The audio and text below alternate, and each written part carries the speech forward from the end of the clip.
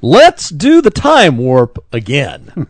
Next on Principles and Policies. Welcome to today's edition of Principles and Policies. I'm your host, Barry Sheets, the Executive Director of the Institute for Principled Policy, and along with me today is our co-host, the Vice Chairman of the Institute, my fellow analyst and very good friend, Chuck Michaelis. I love the reference. For those of you who are into pop culture in the 70s and 80s, you'll understand exactly what I meant. Yeah.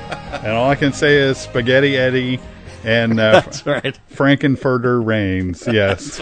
That's right. Well, I didn't spend my nights down at the drive-in for nothing. That's right. I saw that movie. If you don't know what we're talking about, it's the Rocky Horror Picture Show, which is an absolutely awful movie. Yeah, I don't suggest that anybody in our listening audience actually go out and go watch it. Yeah, if you're going to sit in your living room, I'm just reliving some of the dark days of a misspent youth. Yeah, if you're going to sit in your living room and watch it, it's dumb. I mean, el stupido, but. It is a B movie in the biggest capital letters of B movies that are out there. At best, it's a B- movie. It would be more like maybe a C. It may be two D's set on top of each other. But why has everybody seen it? Well, the experience was that they showed it in theaters every weekend. Okay, and in some places, deep fans did live recreations. Oh, not just some cases. Oh, well, I know one for sure, which was at the Grandview Theater. Yeah, there was. Grandview. Now, I saw it out at Graceland Shopping Center. At Graceland, yeah. People would actually dress up like the characters in the movie. They do a midnight showing of the movie, That's right. And they would basically reenact every single line and every single scene That's of the right. entire, including all the musical numbers. Oh, yeah. In full costume. Yeah. That was probably more authentic than the costumes in the movie. Yeah. Well. But anyhow, I wasn't starting that off and leading in with that because we wanted to talk about a horribly bad a cultural early mistake, cult flick. Although I do like cult flicks. I'll be quite honest with you. That's one of my secret little things. Is I like watching the schlocky, stupid, horrible. You want to cringe with the acting. Barry, I've had people say, "Have you ever seen this movie?" Yes, it looks horrible, and I go, "Oh, it's worse than you can imagine." Yeah, that's exactly right. But you have to go see it because it's so bad that it's good. Okay, we're living in that movie. In that movie right now, or in a movie similar to that. Why I said that, Chuck, was because sometimes when you're explaining to your children and or your grandchildren about how things were in certain times, they can't grasp it. Okay, when we start talking about cassette tapes and 8-tracks, really hard for a lot of kids to grasp. But when we start talking about analog, they live in a digital world. Yeah, they don't know analog from nothing. You know, when we start talking about long division, they're talking about, well, which function is that on my calculator? Yes. So we've lost something in our culture. But every once in a while, because culture's kind of cyclical, things come back around. Fashions come back around. Fads come back around. Phrases even come back around. Our problem right now is the thing that's coming back around is a word called malaise. Oh, do you remember malaise? Yes, from the 70s, From the 70s, baby. Uttered by a sitting president of the United States at the time, one James Earl Carter. Jimmy Carter. Well, whose fault was the malaise? Let's go all the way back. Nixon and Ford. Yeah, well, okay. Nixon and Ford, and before them, LBJ. That's so what Jimmy... From Johnson and the Great Society programs to détente and the opening to China with Nixon to Ford's just total mismanagement of everything led to Jimmy Carter. But Jimmy said it was all Ford and Nixon. Oh, of course he did, because it's easy for a sitting administration who's basically fumbling the ball and watching things fall around their ears to blame the previous administration. Right. Okay? It's very simple to do that. Well, and in some cases, there are some elements that, you could say, okay, if they hadn't done X, Y, and Z, or if they'd have done X, Y, and Z, then this would have changed this landscape a little bit and had a different outcome.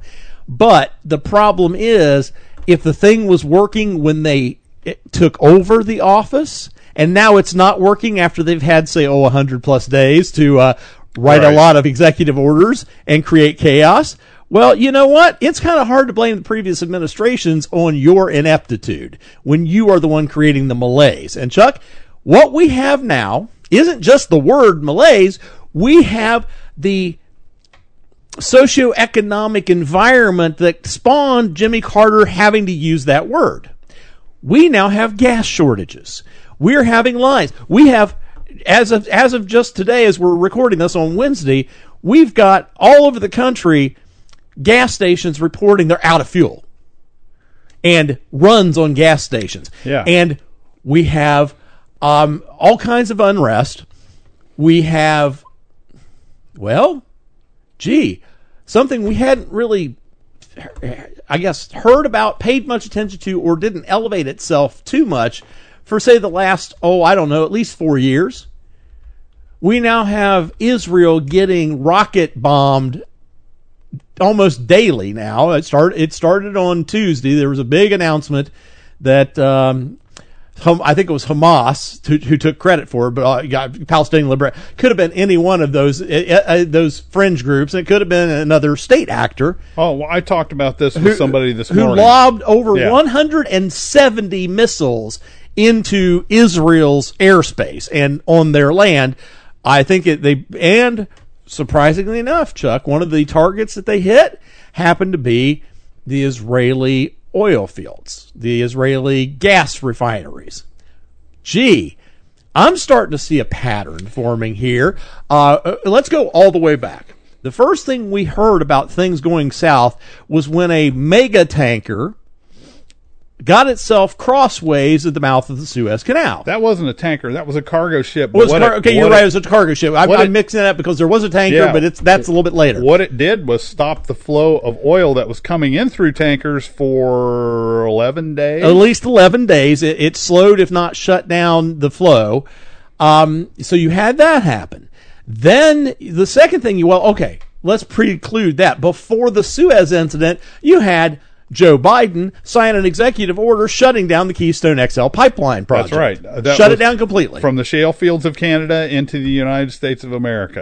Shut it down. So basically, that's puzzle piece one.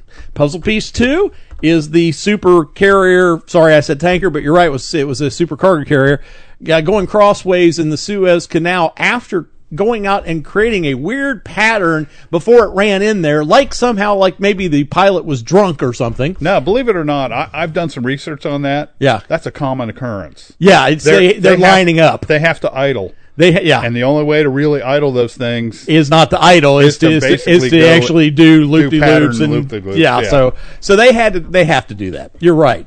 But so 11 days of where we have a throttling down of the oil supply. Okay. The next thing that happened was over in the South China Sea, where a mega tanker gets hit by another boat just offshore of one of China's major ports that handles oil refining. Coincidence? Coinky-dinks? Maybe. Maybe not. Fourth major event just happened in the last week. The Colonial Pipeline, which runs from the Gulf of Mexico all the way up to New England, got hit with a massive cyber attack. Russians! Well, that's what the left are screaming, is that the Russians hacked this. I don't believe that there's actually any hard evidence that links it to any kind of Russian actor. Could there have been a Russian actor involved? Could have been, yeah. Do I believe that it was more domestic run or maybe from another country? Yeah, I believe more of that than I would believe the Russians. That Russian thing is a misdirect. Now, here's the way to look at it. Yep. Who are the largest gas and oil suppliers outside the United States? Okay, that would be suppliers would be Saudi Arabia. That would be Russia. Iran. That would be Iran, Iraq, and China. Right. So who benefits if all our pipelines are shut down? Right. And there's a gas shortage. Yeah. Where do we normally go to buy gas?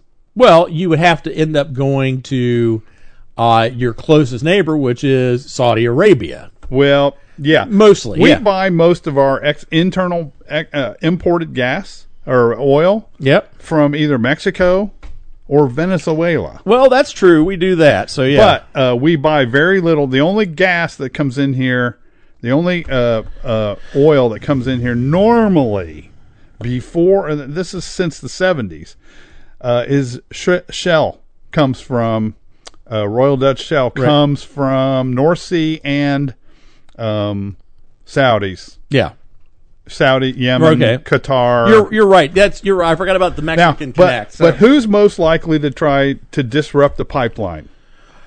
The domestic pipeline of America would be anybody who thinks that they can make money off of it. If they can reestablish the markets. Yes. From the overseas markets, which necessarily cost more because there's transportation costs. Chuck, I love the way you think, because when we were just my middle son, who he's like a scanner of all. I mean, he's a bigger voluminous scanner of media than I am. He's the one who told me, because he came across his feeds about the bombing in Israel and about this stuff with the pipeline getting hit with a cyber attack. So basically last night I'm talking to him and his older brother, and I said, okay, guys, put on your thinking caps, follow the money. Who benefits the most from this? Cui bono. Exactly. And basically we got it down to Russia and the Saudis benefit the most from this. Because you think about it, Russia is okay, because they have a pipeline running from the Siberian oil fields down into the Middle East. Yeah. The Middle East has their own set of oil of pipelines also running, and now the Suez Canal is mostly unblocked. Now they can get all that oil out very easily without having to go all the way around the Horn of Africa in order to get over. India is going through a massive supposed COVID outbreak, which I think is actually probably something else and was probably done by China, because they're trying to basically shake up the borders. We talked about that. I think last week. Cui bono? It's China. China benefits from India being knocked out. Yes, they do. Out of the box. Absolutely do. Now, the reason why I'd look to the Saudis and Russia first is because they're the ones who stand to benefit the most from it, especially natural gas for the Russians. Because if you knock out the pipelines that we've got in the U.S. that we then export to the European nations, and boy, do we ever export natural gas and things to the European nations. Oh, gosh, yes. We're a major exporter of gas. Geez, and guess which one of the pipelines is one of the main ones to pump that stuff to the ports in New York and Massachusetts and Virginia to go to Northern Europe? It would be Colonial. The Colonial Pipeline. Colonial Pipeline. Yep. Is there Russian players in that? Most likely, but not directly. My guess is it's Russian players working through either the Saudis or through Venezuela, who would make a lot of sense there, because then they could ramp up and they have to prop up their government. Let's just be quite honest about it. Their government is a socialist nightmare that's basically out of other people's money, unless they can find a new source of other people's money. And knocking the domestic production of the United States offline for now, Colonial's now saying it's going to be about 5 more days. Oh, gosh. So maybe into the weekend, maybe into next week before they bring everything back up digitally online. Now, they're manually, and I used that term earlier, analog, working to get it reestablished, okay? Which isn't too big of a problem, because those pipelines have been around forever, so they're not just all completely locked to digital. But what you're having is, because of the Colonial Pipeline, which is the biggest. See, everybody thinks that the Alaska Pipeline is the biggest pipeline in the U.S. Nope, the Colonial's the biggest one. 45% of the production of oil goes through the Colonial Pipeline. 45%. That's a huge amount of oil. That's 45%, and basically, since it goes all the way up the East Coast, what's happening right now on the East Coast and in the southern states where it goes through? Everybody's freaking out. Everybody's starting to worry, and it's just like a year ago with toilet paper. You couldn't find toilet paper anywhere because everybody heard that Australia couldn't get a hold of some toilet paper. So all of a sudden, in the country on the face of the planet that produces more toilet paper than any other place on the planet except China, all of a sudden we're out of toilet paper. The USA, yeah. Because everybody made runs. Guess what everybody's doing right now in many gas stations in many states from Virginia all the way down to the deep south? They're making runs on gas stations. You've got reports now of, let's see here, I had it here, 7.7% of the nearly 3,900 gas stations in Virginia reported running out of fuel Tuesday. North Carolina, 8.5% of almost 5,400 stations were out. So that's 300 to 500 stations in each one of those states, all running completely out of fuel. Yeah. Okay? So, and of course, now what do we see now? Prices going up. Some places are going to try to gouge. There are a lot of laws in place that will hurt these guys if they try to gouge, but they'll try to do it anyway because, well, that's just how some people operate. Interesting thing, because a big part of this, think about it, if Keystone was still online, yeah, would we have such a pinch? Not as much of a pinch, nowhere near as much of a pinch. So what's Joe Biden deciding to do right now? Okay, it was just announced that the White House, i.e. Biden's administration, is considering temporarily waiving a law that says ships delivering products between U.S. ports must be built and manned by Americans. Uh-huh. Which was issued, I believe, under the Trump administration. Yeah, it was. Okay, so what we're basically saying is that other state actors, like the Russians, like the Chinese, like the Saudis, like the Venezuelans, are going to be able to get access to our oil ports in the U.S. that they didn't have before. Temporarily. Access to our ports. Okay, I have my two fingers up doing quotes. Temporarily. Now that reminds me, there was another kind of situation that happened. This one wasn't necessarily tied to an oil field, but was tied to an oil port. Remember back a few months ago when a warehouse full of containers of what turned out to be explosives blew up? Yeah, I do. Yeah? Do you remember where that was? It was in Texas, wasn't it? Or where was it? It was in the Middle East. Middle East, that's right. It was in Syria? Syria. Yes. Gee. Do you start... folks, yeah, you're not a conspiracy theorist if they really are out to get you.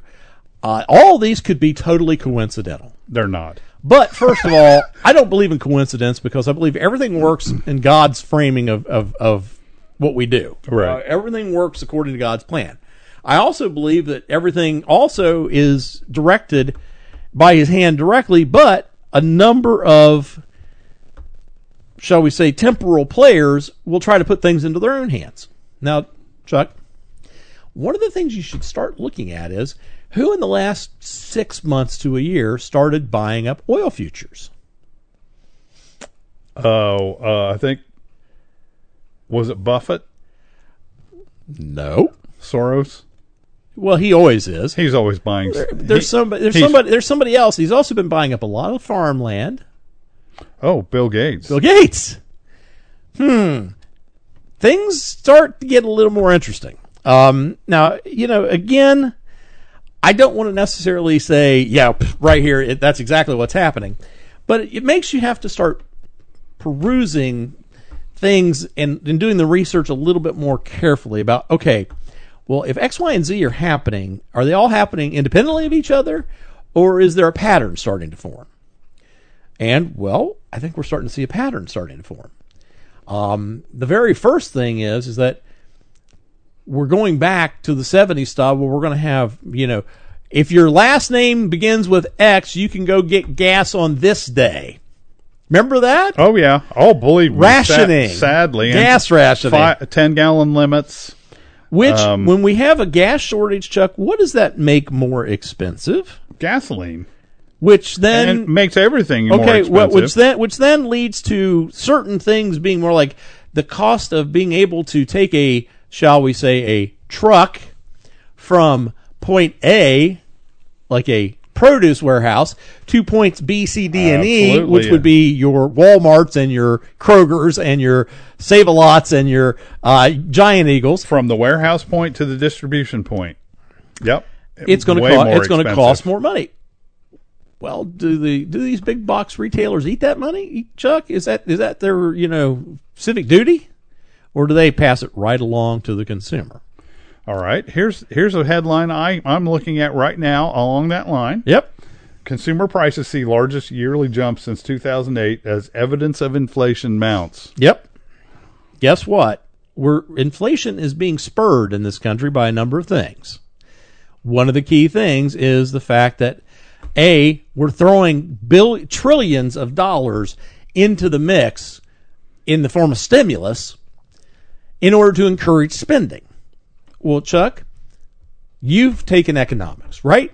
You've taken a basic economics course, right? More or less, yeah. You've studied some. Maybe you were too busy doing your bioengineering to worry about economics. But there's a little graph. It's called a supply and demand curve. Supply-demand curve. Okay. Yeah. Okay. So what happens when you have, let's say demand is at X level, and then all of a sudden a third party hands you $50,000 to play with, let's say. Does your demand for products and things go up because you have more money to spend? Generally, yes. So when you start demanding more, you go, okay, I want to go buy that new car, or I want to go do that home improvement, or I'm going to go buy something frivolous. Who knows? I just saw like one of the stimulus plans, the PPP program. Yeah. Somebody gamed it and they got like $5.5 million out of it, and they bought Lamborghinis. There was a pastor that bought himself 45 cars with the PPE program. With the PPP, Paycheck Protection Plan. Yeah, PPP. PPP. Not to be confused with PPE, Personal Protective Equipment. Personal Protective Equipment, which the shortage of that was the excuse for doing the PPP. But we won't go there. There's another dimension to what you're saying. Okay. Since these pipelines are closed, and they do carry natural gas. Yes, they do. What do we make with natural gas? What is the highest use of natural gas in this country? Home heating.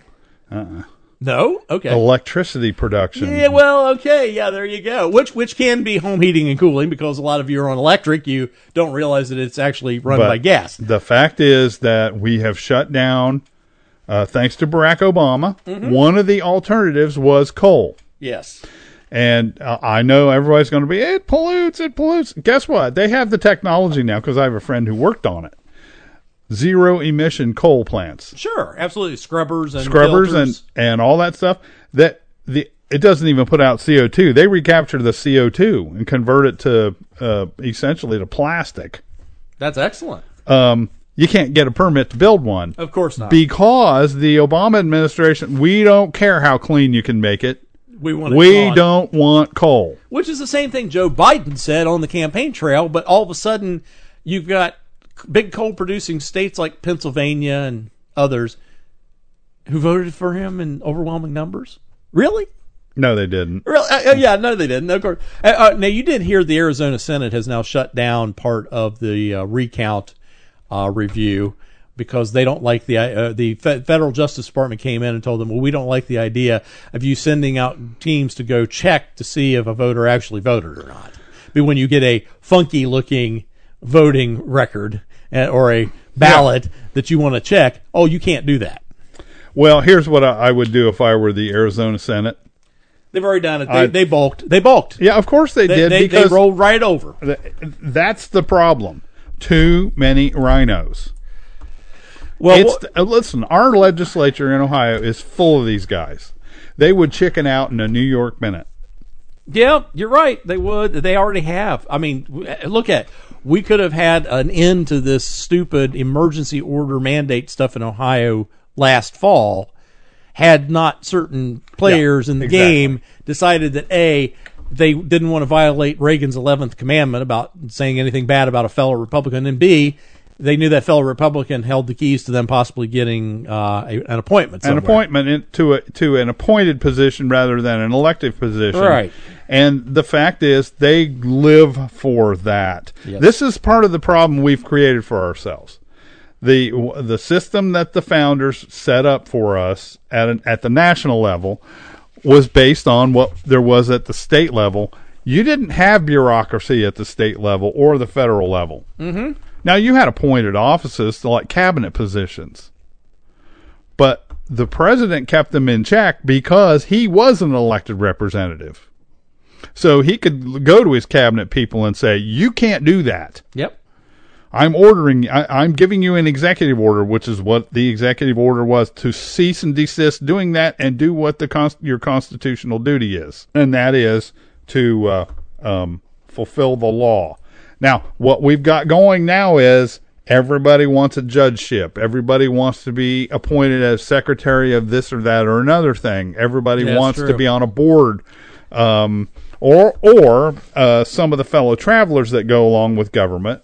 Some of the business boards and, for instance, the Chamber of Commerce things and big money raisers that actually go into party coffers. Yep. We just watched that happen here. We have a guy in Congress here, Troy Balderson, who basically is a puppet of his predecessor, Pat Tiberi, who's off raising money at can't remember the name of the Ohio Business Roundtable. Ohio Business Roundtable. That essentially, Troy Balderson, who is an empty suit, is out doing the behest of whatever the Republican Party wants him to do, whatever leadership wants him to do, he does. This is the problem we have. These guys, they control things. They like controlling things from positions where they get plenty of money and don't have to face the voters. Why do you think that John Boehner? Oh, yeah. Crying Johnny gets to snipe at conservatives now. Before he had to be a little bit conciliatory, what he basically did was very quietly kept them out of leadership. And very quietly wouldn't schedule their bills for votes and send them to committees where he knew he could kill it off. Mm-hmm. And that was to appease conservatives in the party. Now he comes out and openly snipes at them. Where does he work? K Street. Of course. And what do I mean by K Street? He's in a lobbying firm in Washington, D.C. That's the general term. It's a synecdoche for lobbying firms, K Street. And he's got more money than Croesus, and he can do all the damage that he can do, and nobody knows he's doing it. Except that they always go to him when they need a reliable Republican to come out and disparage. He hated Trump. Yep. Just like a lot of these people still in Congress. Liz Cheney, as we talked about, lost her job today as a leadership chair, head of the caucus, the female head of the caucus. They always have two chairs, a male and a female, if I remember right. Mm-hmm. Yeah. Yeah. So they voted Liz Cheney out today. But they're going to replace her with Elise Stefanik from New York, who has a worse voting record. Yeah, I mean, she was pro-Trump, but she still didn't vote for a lot of Trump's initiatives. Right. Liz Cheney actually voted with Trump more than Stefanik did. But that's the ugly fact. But Liz Cheney came out and she was all about impeachment. Why? We have to destroy the wing of the party that does not believe in globalism. Yep. That's been these guys' mantra all along. Don't kid yourself that Kevin McCarthy has suddenly become your ally. No, he wants your vote. So he knows this is orchestrated. Like a lot of this other stuff that's going on, it's orchestrated for a specific purpose. That's so, and I've already seen it in the blogs.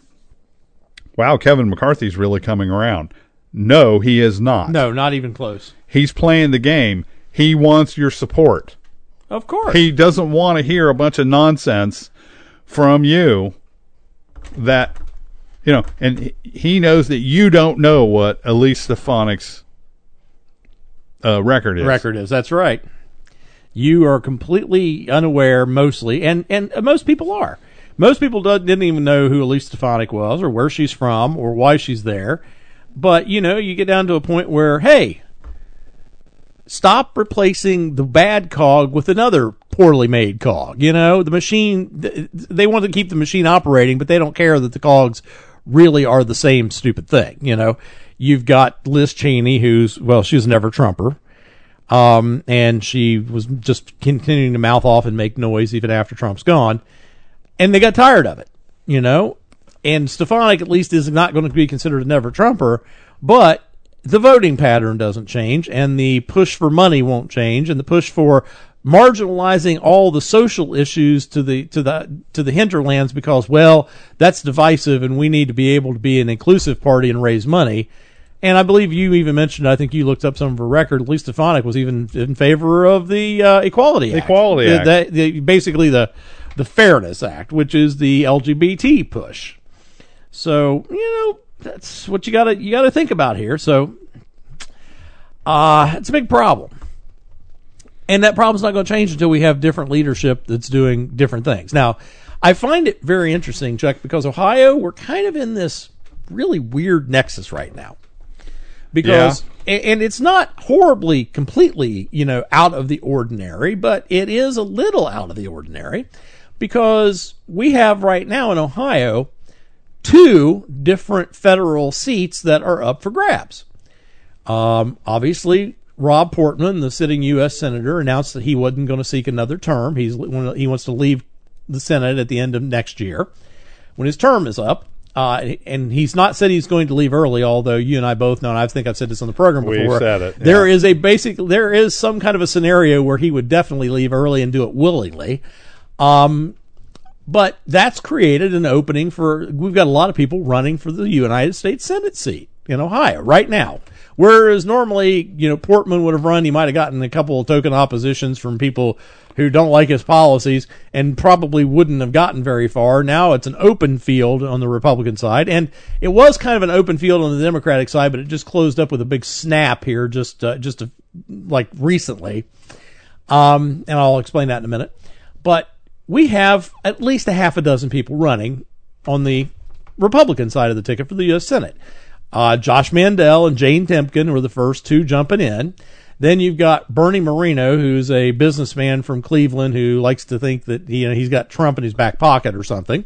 You've got Mike Gibbons, who's also another multimillionaire businessman from Cleveland. And Mike does have something in his back pocket right now. Because just yesterday, U.S. Senator Rand Paul endorsed him for the seat. Oh, gosh. Very interesting thought, because a lot of the libertarian / Trump-type conservatives like Rand Paul a lot. A lot. Now, whether Mike Gibbons is going to equal out to being a Rand Paul type in Congress, in the U.S. Senate, I doubt seriously, but you never know. But I find it interesting that with the choices that he had available, he jumped on the Gibbons bandwagon. So, very interesting. I think that's a feather in Mike Gibbons' hat. Among a lot of different groups and people that are looking at it. And of course, you've got other people like Mike Turner, who's a congressman from Dayton, who's on a listening tour.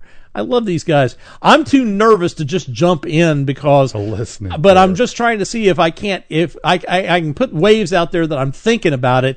Maybe then the leadership will come to me and bargain me out of it, so I can get something for myself. And we're going into redistricting. I've said this before. I think Turner's only making these noises because he's trying to get a favorable look at his district to get the lines reshaped during the redistricting. Bully for him. He's figuring out how to play that game. It's politics. It's politics. There's other people playing that same game too. So it's not too horrible. You also have, author of Hillbilly Elegies, J.D. Vance, who's looking at, he's hired people because they've reached out to me because he's wanting to court social conservatives. And, I'm not tooting my own horn, but oftentimes when they want to court the pro-life and the pro-family movement, my phone starts buzzing. Yeah, of course. Yeah, they look at me as like a networker to that. Well, you're one of the key players. I don't see that, but okay. And honestly, though, they should not waste their time because I'm one of these type of players that I'm not like an open book where I'm just like, oh, yeah, everybody come and take a talk of these. I'm looking at these people ahead of time saying, no, I don't think I'm not even going to waste my time on you. So sometimes I don't even return the phone calls. Yeah. Because it's like, why bother? And some of these people, they're probably nice people. You know, they're probably, you know, in their heart, they think they're jumping in for the right reasons. Everybody does, Chuck. I mean, let's not kid ourselves. Nobody really starts in politics unless they're encouraged by somebody else with the, oh, you know, you'd make a great X, Y, and Z, and we'll get a bunch of people behind you, and we really need you. And they kind of get that feel, or they feel like, oh, well, something's wrong, and somebody's got to fix it, and I've been waiting, and nobody's been jumping in to fix it. I guess I got to get in. Very few people jump into politics saying, you know what? I think I want to make a career out of being a politician. Just some of them end up doing that. Right. Well, it's the toxic waters of the Potomac in Washington and the toxic waters of the Olentangy in Ohio. That's in Columbus, yeah. But so, you know, you've got all these guys, and I'm sure they've all got good reasons for wanting to do all these things, you know, not to mention the paycheck and the prestige and the power, which honestly, all three things, if it starts with a P, you're probably going to lose it ultimately. Your power, your prestige, your paycheck can all go away with the vote of a voter. And sadly, your principles and your positions can all get changed by the influence when you get to D.C. So it's almost like you've got the trade-off of the P's. If you want the power of the position and the paycheck, you got to trade off your principles and your positions. And that's usually what happens. That's what happens. It's a trade-off. Very few people go to Congress and hold on to their principles and their positions in the same fashion in which they went in. Some guys, like a Rand Paul, like maybe a Jim Jordan, a very small Thomas Massey, a very small handful of these guys weather the storms, take the brickbats, keep having somebody pull the knives out of their backs, and they keep going on with what they believe is right. And oftentimes they get rewarded. I mean, you look at it this way, Rand Paul's probably not going to lose a race in Kentucky for a long time. It'll be a while. Jim Jordan can stay in Congress for as long as he feels like. In his district. The only way they can do it is to gerrymander him out. And, you know, he's in a position right now where they really can't, you know, and they really don't want to either, because two of the members of the board that rewrites the districts are Senate President Matt Huffman and House Speaker Bob Cupp, who, both live in Lima, which is part of Jim Jordan's congressional district. Yep. And neither one of them is going to try to redraw the districts to make it less Republican if they think they've got a chance of going to Congress someday soon. He's safe. Yeah. It's a luck. He's safe. So, but most of these guys, though, they'll say a good game on the stump, and then when they get to D.C., there's an old adage in political schools that I work with that says when your friends get in a position to help you, they stop being your friends. In other words, when they win office, it can happen quick. When they win office and they get to D.C. or to Columbus and they get the star treatment, they get their heads turned and all the lobbyists are stroking them, and they all of a sudden think that they're like in with the in crowd, and then they forget you back home. Well, yeah. Or I promised you that, but you don't understand how things work. When a politician starts telling you as a voter and as a supporter, you don't understand how things work, you understand it fully well. You've understood that he's basically abandoned his principles in order to play the game. Because when he starts apologizing for his upstream, he's wanting to go up that stream. Yeah. He's not fighting against that stream. He's trying to get in that stream as much as he can get in so he can swim right on up. I've seen it happen. I've seen it happen with a lot of politicians. They come, we need to fix this, and this is in our area is poor, blah, blah, we need to do this, and it gets in there, and all of a sudden they're going to the, $200 steak dinners at Morton's, and they're holding their fundraisers at the DoubleTree, where they've already been written $5,000 or $6,000 in checks from like the big money lobbies, and they're staying, and they end up staying in Columbus. They get an apartment or a hotel. They stay in Columbus 4 and 5 days a week, and they're home on the weekends or whatever, or they'll come back in if there's some big event going on.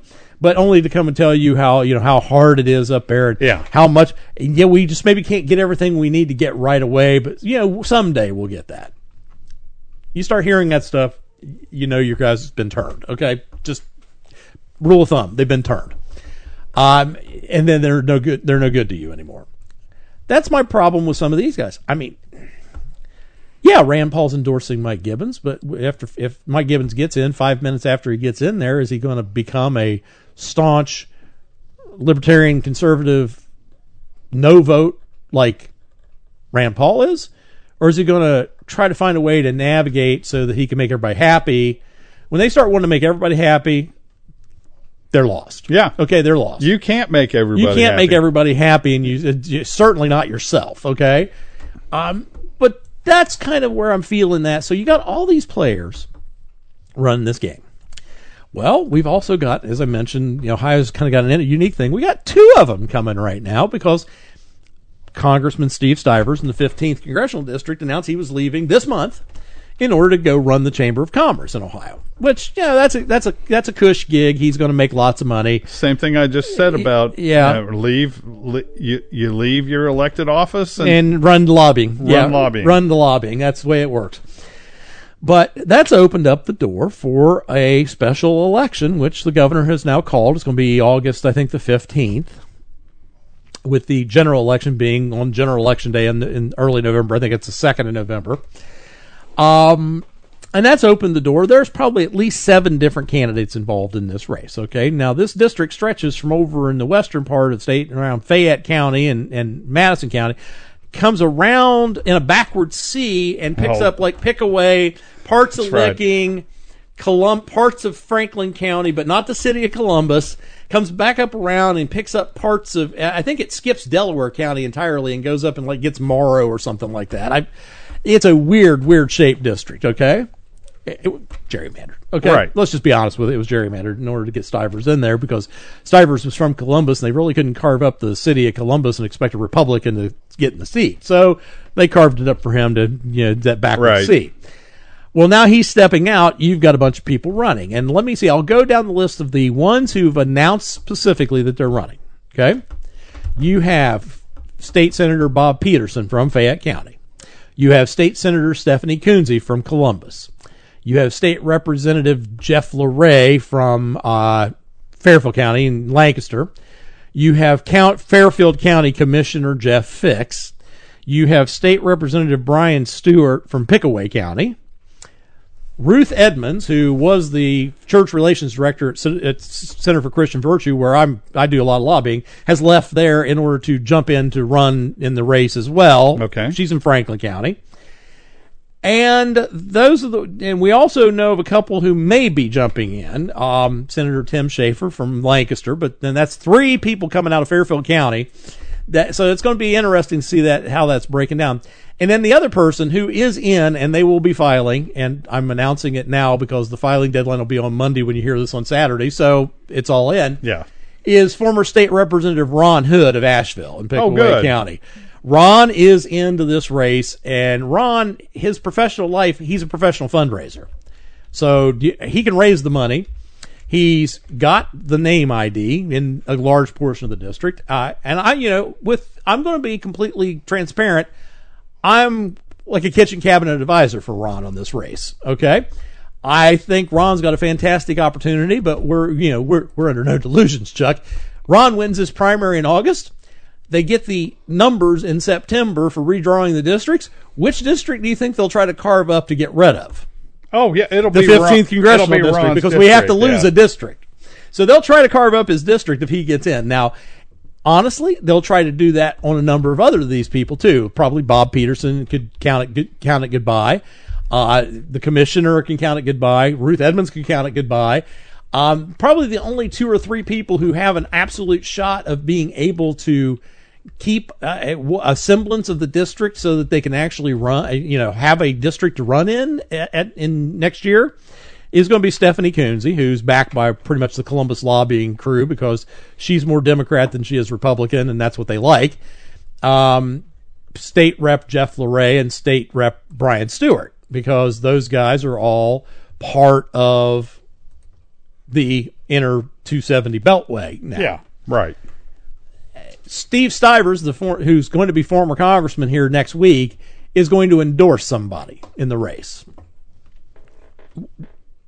I don't think it's going to be too much of a surprise. It's probably going to be one of those three. Coonsey, LaRae, or Stewart, More than likely. More than likely it's going to be one of those three people. That's okay, No big deal.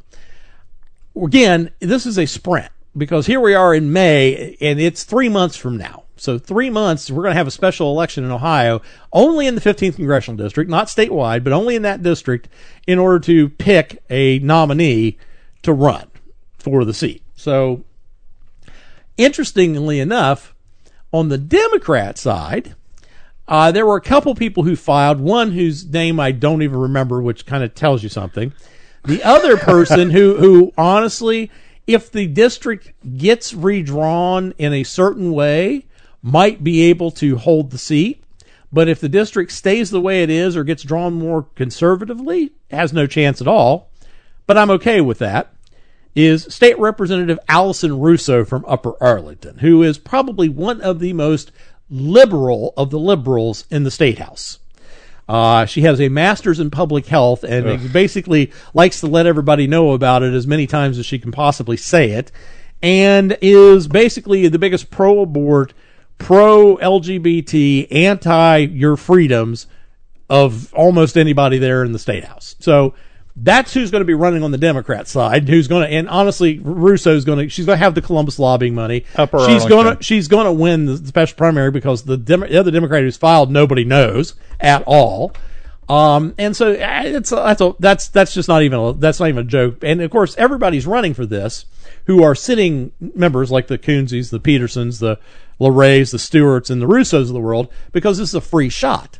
Sure. You're in the middle of your term. You're serving right now. You don't have to leave office to run for this, and you don't have to make the decision of whether or not of which seat to pick, because it's the off year. You can run to try to get a congressional seat and then try to defend the lines, with the redistricting commission to keep it. And you can still, even if you win and they start redrawing the lines, you can jump back and run again for your House or your Senate seat. Well, with the exception of Peterson, who's termed out. He could run for a House seat, though. So everybody's got options. Every one of the sitting elected officials who are running for this congressional primary all have options. And that would include Schaefer if he does get in. And the only people who, frankly, they're only running for this seat and nothing else would be, I can't even say, so Jeff Fix, who's the county commissioner. I don't believe his term's up this year. He can run for this congressional seat, and then if he loses, he's still county commissioner, and he'll run for his commission seat again. So the only two people right now who have any, whose skin is all in on this one is Hood, because he's a former member. He left at the end of last year with term limits, and Ruth Edmonds, who's in Franklin County. They're the only two who, frankly, if they win the seat, they've won that seat. It isn't they've won the seat, and now, I'm looking to see, do I keep it? Do I let them redraw it and jump back to the seat that I had before and just run for it? Because think about it, pretty much every one of those people, this is a way for them to get, I won't say free, early advertising for their name ID if they choose to continue to run for the other seat, or they want to switch, like if they're at the end of a term like Peterson is, or something where they want to switch to go from the Senate to the House to Senate.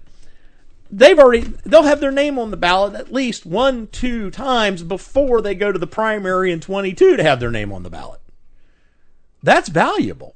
Yeah, it is. That's incredibly valuable for a politician to be able to have lots and lots of name ID on the ballot. Again, situation going to be interesting. I'm going to see how it happens. Who's going to come out in the U.S. Senate race now. I would say that probably right now, Rand Paul's endorsement of Mike Gibbons means that there's no way that Rob Portman will step down early if Gibbons happens to be the guy who's leading or is looking like he's going to win the primary. Because I don't think there's a whole lot of love lost between Rand Paul and Rob Portman on too many things in the U.S. Senate. If Josh Mandel happens to be leading strongly by the time they get to filing deadline, That's the scenario that I see Rob Portman stepping out. If Mandel is ahead, maybe if Gibbons is ahead, maybe not. Maybe if Marino's ahead, although Marino's tying himself tightly to Trump, and we all know how much Rob Portman loved Donald Trump, I say facetiously. I see Portman serving till the end of his term when all scenarios except to help Jane. So if she wins the primary, he's gone. He'll leave early so she can take the seat early so she can fend off the Democrat who might be running for that seat. Which right now it's still up in the air as to which day. Oh no, I take it Tim Ryan from up in far northeast Ohio, sitting congressman, has announced he's running for the Senate seat. There'll be more Democrats jumping in on that. Trust me, they're not going to hand it to Tim Ryan.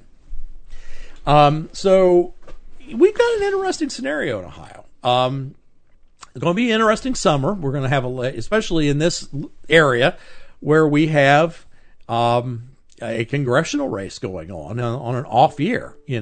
This is the year where basically there's very little on your ballot. Maybe a dog catcher and a couple of local ballot initiatives and some off year board races. The one thing we know will not be on the ballot in the fall is something we thought was going to be on the ballot, except that the Ohio Senate decided to take a punt. There was going to be an initiative to put a constitutional amendment on the ballot to modify the redistricting constitutional amendment that the voters passed about 8 years ago on the ballot. That has now they're really starting to realize how bad this is. And I was listening, although I don't think they realized who I was as they were talking. These were Democrats talking to each other, basically saying full well, we're going to see 4-year maps here real soon. Because they already know they're going to vote. They're going to vote to override whatever the redistricting commission comes up with. The minority party gets a 1-vote veto on any map that gets drawn. That's how that initiative was written. They're already talking about it amongst themselves that, we're going to 4-year maps. That means the fix is in. They already knew that unless they controlled the map drawing, which if they did, if the Democrats controlled, i.e. if they were in the majority, we would already have changes to the constitutional amendment to get rid of that minority veto power. And I mean, folks, when I say minority, I'm talking minority party, not minorities. I'm not talking about Asian Americans, African Americans, Hispanic Americans getting a veto. I'm talking about the Democrat Party because they're sitting in the minority in the legislature, getting so they'll basically be of a 7-member panel. You got the 3 statewide offices, which are all Republicans. You have the House Speaker and the Senate President, which right now are both Republicans. And then you have the minority leaders of both the House and the Senate. That's kind of how the line gets drawn. Either one of those minority leaders can then say, when they bring the maps, I don't like that, and issue a single pocket. They can veto it. It's a guarantee. It's a guarantee that they will not get a 10-year map. And so by this constitutional amendment, they have to go to 4-year maps. So basically, they would probably stay with the same boundary lines, especially now that we're not getting the data until the end of September when we should have had it last month. They'll stay with the same boundary lines, except for the fact that we got a problem. Ohio's losing a congressional seat because of the census numbers. We have to eliminate a congressional seat, which means they're going to have to redraw those. Who do you think they're going to have to redraw to benefit? Democrats. Yeah. Which means that's the reason why Allison Russo's jumping into the 15th congressional. She thinks the redistricting is going to change that boundaries to bring it more into what we call an even district, a 50-50 district, or with a slight Democrat edge, so that she could win the congressional district. But they're going to have to lose one. So that means they have to shift boundaries more. There'll be more actual physical numbers in each district. Not by much, because we lost population enough to lose a district.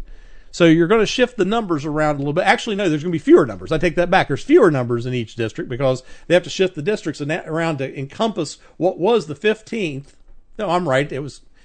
I'm having trouble with math today. That's okay. It's okay, man. The numbers are going to be slightly larger. Right now, a congressional district is approximately 600,000. 630. Well, it's a little bit more. 630-some-thousand. Well, they got to divvy that up because Ohio lost some population. Right. But that's still going to make the districts, once you take, let's say, put that 630,000 in 14 districts, you're still looking at about 40,000 per district more people have to go into those other districts. Yep. So you're looking at 675,000 per 14 districts.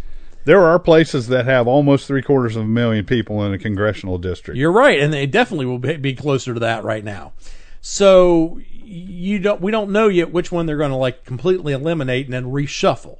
Some people think it's easier to do something like up in the Cleveland area, or maybe get rid of Marcy Kaptur's district, and then just pull the sections into the districts that are left, and then bleed off part of counties on the lower ends into the other districts, and just do that kind of a shift there.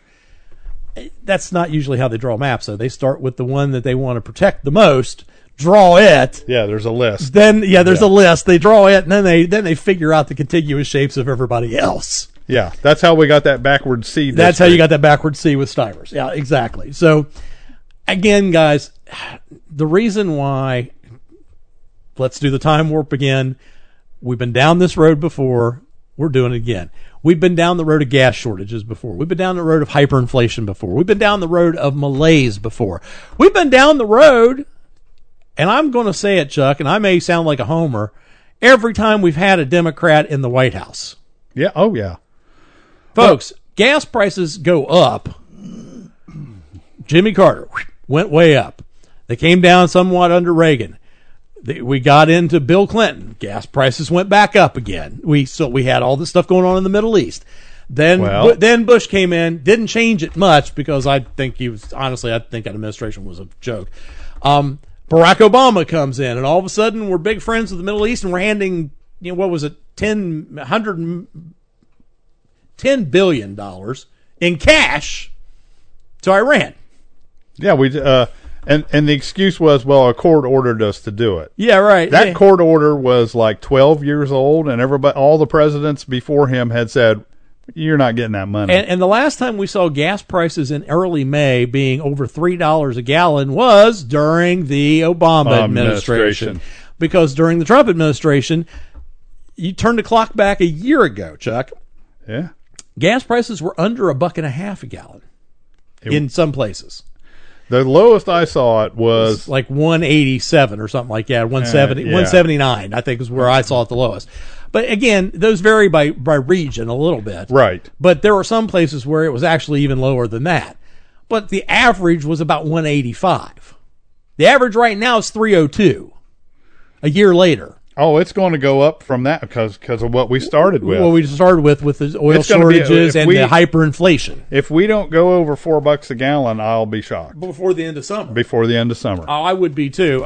So, folks, just hang tight. If you got stimulus money, hold on to it. You probably are going to need it just for your basic living because, hey, we're already hearing from our electric company that they're raising rates starting next month. They have to because there's a gas shortage. Well, it isn't just so much that. It was that plus the Texas ice storms plus Biden administration executive orders, regulations starting to creep back up in there. You remember Trump's policy? You had to eliminate 2 regulations for every new one you pass. Yeah. We're not seeing that out of the Biden administration. Yep. That's true. Regulate, baby. Yeah, that's true. Turn them loose. Okay, I know we're getting close to the end, but there was one more thing, is they may have made themselves a little bit easier. There might be a congressional district they can get rid of, and nobody's going to have a problem with it. And that would be the congressional district that's right now up in the Medina, Akron area, Anthony Gonzalez, who last Friday, the Ohio Republican Party voted not only to censure but to request that he resign from Congress because of his voting for the impeachment of Donald Trump. Yeah. Finally, after Jane Timken leaves and we get someone who actually ran Trump's campaign in Ohio, Bob Paduchik, in as the party chairman, all of a sudden they found the gumption to vote against the sitting congressman and ask him to resign for being disloyal to the President of the United States. Okay. Very, very interesting thing. Very, very interesting. And everybody will take that different ways. Yeah. But you know what? Think about it, though, because That may have been the get-out-of-jail-free card for the Redistricting Commission to basically cut a district. That's right. All right. That being said, you know what we think. We want to know what you think. www.principledpolicy.com. That's principledpolicy.com. And please join us again next week for another Principles and Policies.